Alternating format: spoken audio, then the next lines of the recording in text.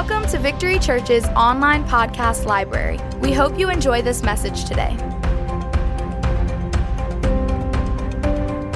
You know, I remember the earliest days, probably my first year as a pastor. I was 26 years old when I started pastoring. And I've been taught how to win souls. I knew how to win people to Christ. We had been taught street ministry, and we did street evangelism. And it was like second nature. That was not that difficult to me. But I had a real struggle with leading people in the baptism in the Holy Spirit. It was a real challenge for me. And I remember the Lord showed me something. I kept reading. I got stuck. I got stuck those first, if anyone was way back then, when we first started the church. There was a time when every week, it seemed like every week for months, I said, okay, let's open our Bibles to Acts chapter 2. I did it over and over and over and over and over again. And then I started to get hung up on this Acts 2:33, when Peter was still in the middle of his sermon and preaching about this is that which the prophets foretold. And he started talking about the crucifixion of Jesus. Then he started talking about the ascension of Jesus, the resurrection and the ascension of Jesus. And then he started talking about Jesus being glorified at the right hand of God. And he said, this is what Peter said. He said, that which you both see and hear, talking about the Pentecostal blessing, the speaking in tongues. That which you both see and hear is because Jesus has been glorified. And that was it for me. I began to see that, and I thought, well, that's it. That's all I needed to know. That's all I need to get people to do. If I can get people to put their eyes on Jesus, seated at the right hand of God in the place of glory, and begin to glorify Him, then they can receive the Holy Spirit.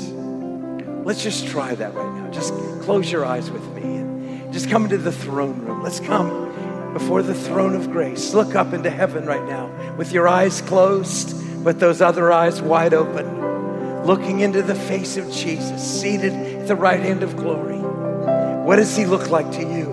What is your vision of Jesus? Begin to lift Him up right now. Just begin to praise Him.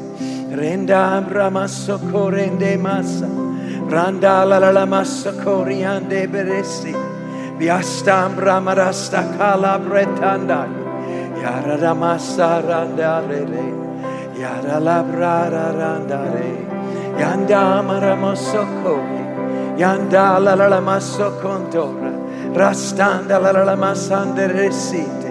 Randa la la mosso coresta, rambarasso randa maraye, yanda la la massorore, yanda la la massa la baranda la brate, randa la brasta la braca la bratesta, yamastema, expand us, oh God, expand our capacity to worship you.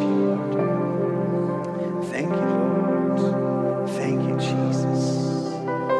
Thank you, Jesus. Amen. You can have a seat.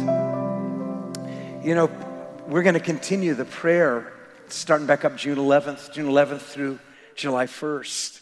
So keep tuned in, and we're going to start 21 more days of prayer. Some people really got blessed in that time, and so we're going to continue doing that. I also wanted to mention before I get too far off here, the Bethesda classes start this week. 2 awesome classes. One on the Confessions of St. Augustine. I would highly recommend that class. And also New Testament Greek. Those are 2 things we talk about all the time here. Word studies, New Testament Greek. Augustine is one of my favorites. So those classes start this week, Tuesday and Thursday. You don't want to miss that. Thank you, Lord. Well, let's try. Why don't we try and see if the Bible's actually true? Let's check it out. You know, if you want to know, there's a proverb you can really try this proverb. If you really want to see if the Bible's true, it says in Proverbs, I don't remember the reference, but you could probably find it. It says, The wringing of the nose brings forth blood. In other words, you grab someone by the nose and do that with it, you're going to give them a bloody nose. So the Bible's true. Those kind of things happen, right? So hopefully you won't get your nose wrung tonight. But I want to talk about, of course, speaking in other tongues. I'm going to continue what we were talking about this morning. Why do I insist in my personal life to speak in other tongues? I have to. I can't imagine a Christian life without the baptism in the Holy Spirit. And, to me, the baptism in the Holy Spirit, speaking in tongues is not all there is to the baptism in the Holy Spirit, but it's connected. It's so connected. It's like, I have a tongue on my shoe. My shoe's worthless without its tongue. I've got to have the tongue in my shoe, and I've got to have a tongue in my Pentecostal experience. I can't live without that. It's part of it. So it says, the evidence, the actual evidence that you can know, that you can prove that the Word of God is true, the evidence that you've been baptized in the Holy Spirit is when you begin to speak with other tongues. It happens. It always happens. It happens like that. This is an example in Acts chapter 10. Peter was, Peter didn't know if the non-Jewish people could receive the Holy Spirit. On the day of Pentecost, it was a Jewish celebration, and it was, even though there was people from different cultures and different parts of the world, they were Jewish people that came to celebrate a Jewish festival in Jerusalem, of all things. But Peter, some years later, was asked, he had a vision. There was an angelic visitation. There was a vision, and Peter found himself going into a Gentile's house for the first time in his life. Peter had never darkened the door of a Gentile's house until the Holy Spirit insisted that he went. So he went. He went reluctantly, but he went, and he took, to make sure that he was covered, he brought some of his disciples. He brought 5 or 6 of his disciples. He brought with him to go to this house so they could watch and see what would happen. And they went to Cornelius' house. And when they got to Cornelius' house, there was a gathering of many of Cornelius' family and friends. Cornelius wasn't just anybody. He was a Roman legionnaire. He was an officer in the Roman army. And there he was.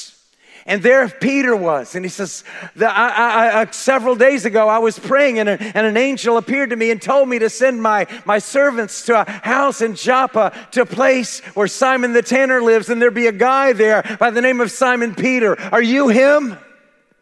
You're the guy? And so he went into the house. And this is what happened. Peter began to preach. Peter got wound up and started preaching his best sermon. He's given a chance to open the Word of God. And while Peter was still speaking these words, he was just getting started real good.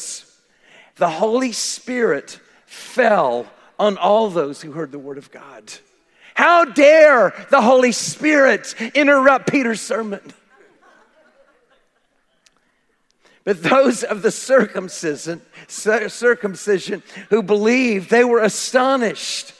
As many as came with Peter, because the gift of the Holy Spirit had been poured out on the Gentiles also. Well, how did they know the gift of the Holy Spirit? What was the evidence that the Holy Spirit had been poured out? How did they know? They wouldn't have believed it unless they heard them speak with tongues and magnify God. That's what convinced these Jewish believers that the Gentiles were getting it too. So Peter gets called on the carpet. He goes to Jerusalem. The elders were asking him, what do you think you're doing, preaching at a Gentile's house? And Peter said, I started to preach. The Holy Spirit fell on them. And then he added something to it. He said, the Holy Spirit fell on them the same way he fell on us several years ago. And they began to speak in other tongues. So let's try it right now. See if your tongue is in operation.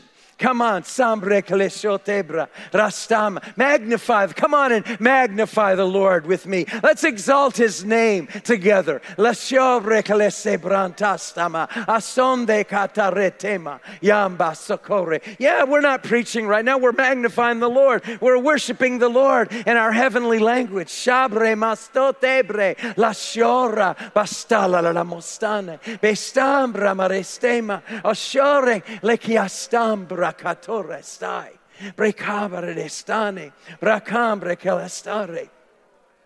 You know, and as you begin to delve into this and begin to dig around, what'll begin to happen is you'll begin to touch deeper parts of your life. You'll start to find deeper parts of your life, different reservoirs in the Holy Ghost will begin to invade different parts of your life that you didn't even know existed. And he'll begin to take control, and you'll begin to yield different portions and parts of you, and he becomes more and more inside of you. The Holy Ghost baptism is not a one-time thing. It happens again and again and again and again and again and again and again and again. And we need that. So let's go on here. Look, we're just answering reasons why Pastor Frank Bailey speaks in other tongues.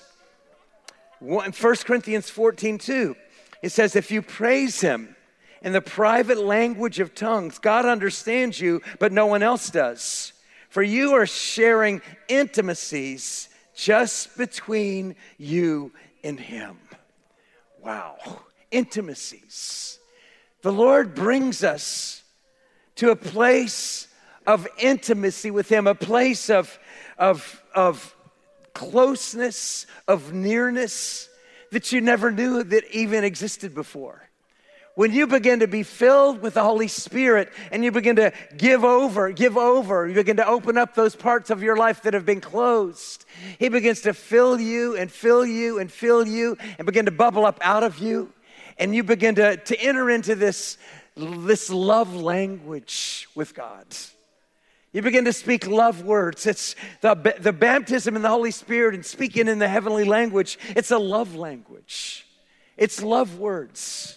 It's not angry, hostile words. It's the love language of God coming up out of your belly where you're magnifying him and worshiping him. Describing his greatness and his magnificence out of your inner man, your spirit man your spirit man was dead. And now you've been born again. Now your spirit man has been born again. And now your spirit man for many Christians is not dead, but has been sleeping. And that's the Holy Ghost comes and awakens. Awake, O sleeper. Awake, O sleeper. He begins to awaken that part of you that's been asleep to the things of God. It begins to fill you up and fill you up. And you begin to speak this strange language. It's strange to lost people, but it's beautiful to those with a renewed mind. The language, the love language of the Holy Spirit.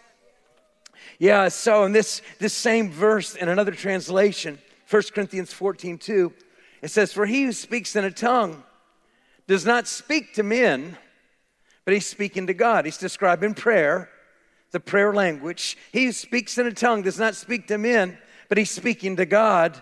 For no one understands him. Of course, they're not supposed to understand him. However, in the Spirit, he is speaking mysteries. So we begin to speak the language of mystery. Hallelujah. You begin to declare things, begin to proclaim things by the Holy Ghost. You're speaking this language of mystery before the Lord. It's beautiful. It's amazing.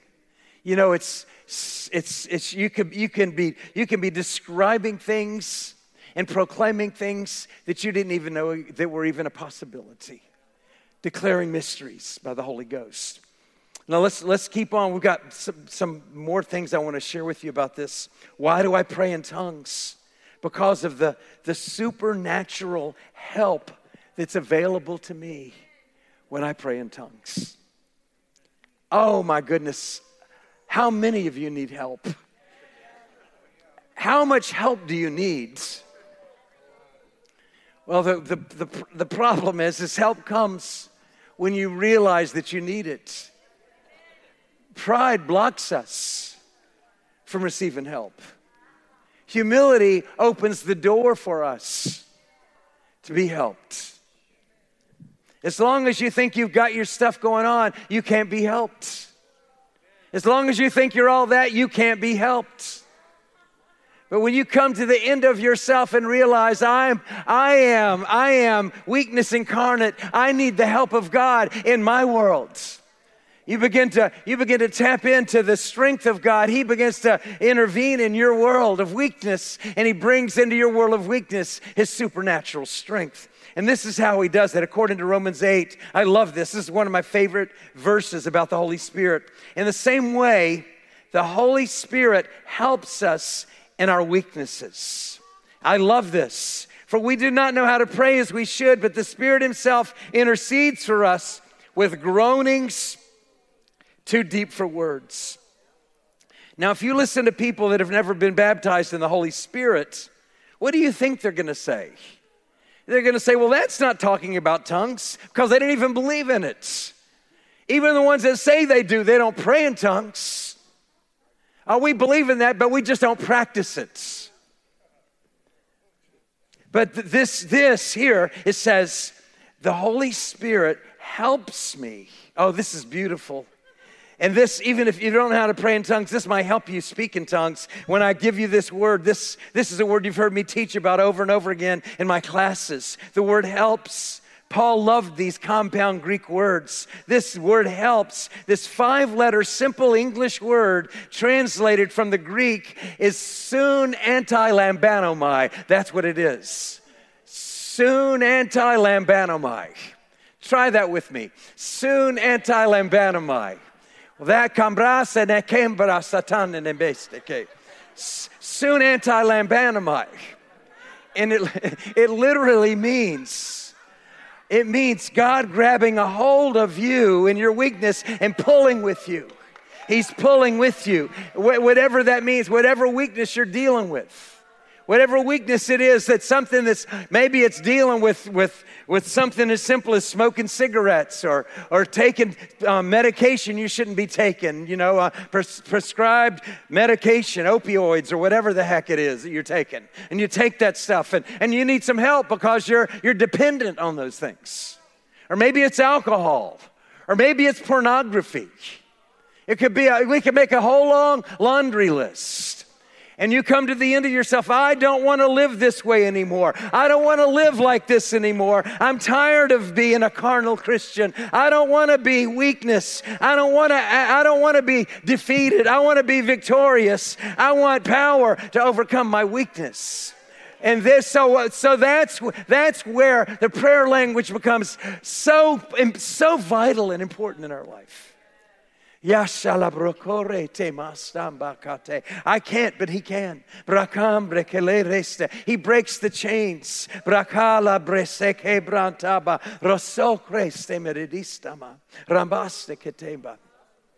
It's hard to smoke cigarettes and pray in tongues at the same time. It's hard to drink adult beverages and pray in tongues. Oh, hallelujah.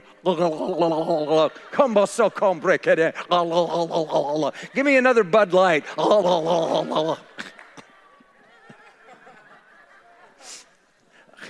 It's like, what? That was where we used to live. That's where we used to live, and that's why we had all those problems that we had. That got us into the mess that we were in. But he's brought us out. He's washed us from our sins with his blood. He's filled us with the Holy Spirit. And now we pray in tongues.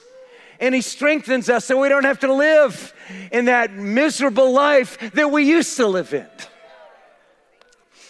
Oh yeah, why do I pray in tongues? Because I pray in tongues because of the prophetic nature of the prayer language.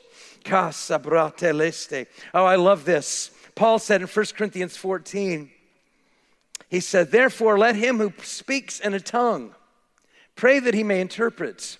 For if I pray in a tongue, my spirit prays, but my understanding is unfruitful. What's the conclusion? Then I will pray with the spirit, and I will sing also with I will sing also with the Spirit. I will pray with the understanding. I will sing with the Spirit, and I will sing with the understanding. So he's describing his complex devotional life. Paul the Apostle giving us a little look into his devotional life. And in another part of this chapter, Paul said something that was kind of disturbing to some people. He said, I pray in tongues more than you all, he said. I pray in tongues more than all of you do. Now, I don't know if he was talking about combined total or just individually, but he said he prayed in tongues more than anyone else at that church in Corinth, which was a big ask because this church was all about tongues. But he was telling them, I'm not against tongues. I just want it to be done properly. I want you to pray in the Spirit, pray in your understanding also. And this, when you get this in your life, and you begin to pray in the Spirit, then pray in English, then pray in the Spirit, then pray in English, then pray in the Spirit, and then pray in English. What will happen is you'll find yourself tapping into the wisdom of God. God will begin to answer some of your questions. He'll bring direction and guidance in your life as you pray in the Spirit and then pray with your understanding. He'll answer questions that you didn't know that there were answers for. He will direct you supernaturally by the spirit of prophecy as you pray in tongues. Amen. Let's get a couple more here. I have a list that I could preach on for a year or two here, but let me give you maybe two more. Wow, this is keeping yourself in the love of God. Jude, we read part of this verse. We read Jude 20 this morning. He goes on in verse 21 talking about this. Jude said, but you, beloved, building yourself up on your most holy faith, praying in the Holy Spirit, keeping yourself in the love of God, looking for the mercy of our Lord Jesus Christ into eternal life. So you're praying in the Holy Spirit, and you're being immersed. You're being immersed in God's love. That's what it is. The Holy Spirit is a person. The Holy Spirit is the love of the Father for His Son. It's the personification of God. The love of God is a person. The love of God is a person. The Word of God is a person. What is His name?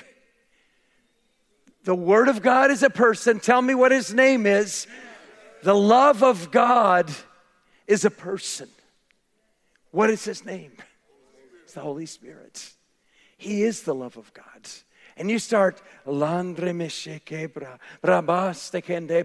start to be immersed in this supernatural life, this new commandment that Jesus gave to us. He gave the new commandment in John 14, 15, and 16 when He was teaching about the Holy Spirit. This is this new commandment, that you walk in this supernatural power. You walk in the love of God.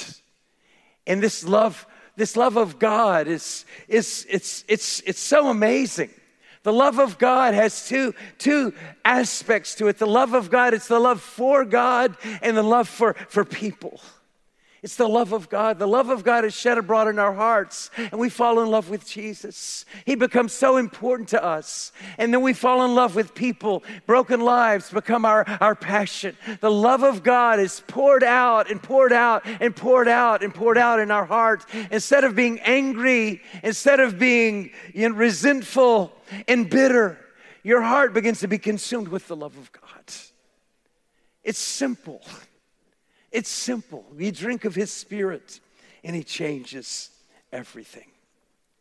So let's,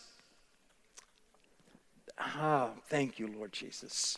We'll just finish with this last one. Acts 2:28. This is on the day of Pentecost. Peter was preaching, again, answering that question.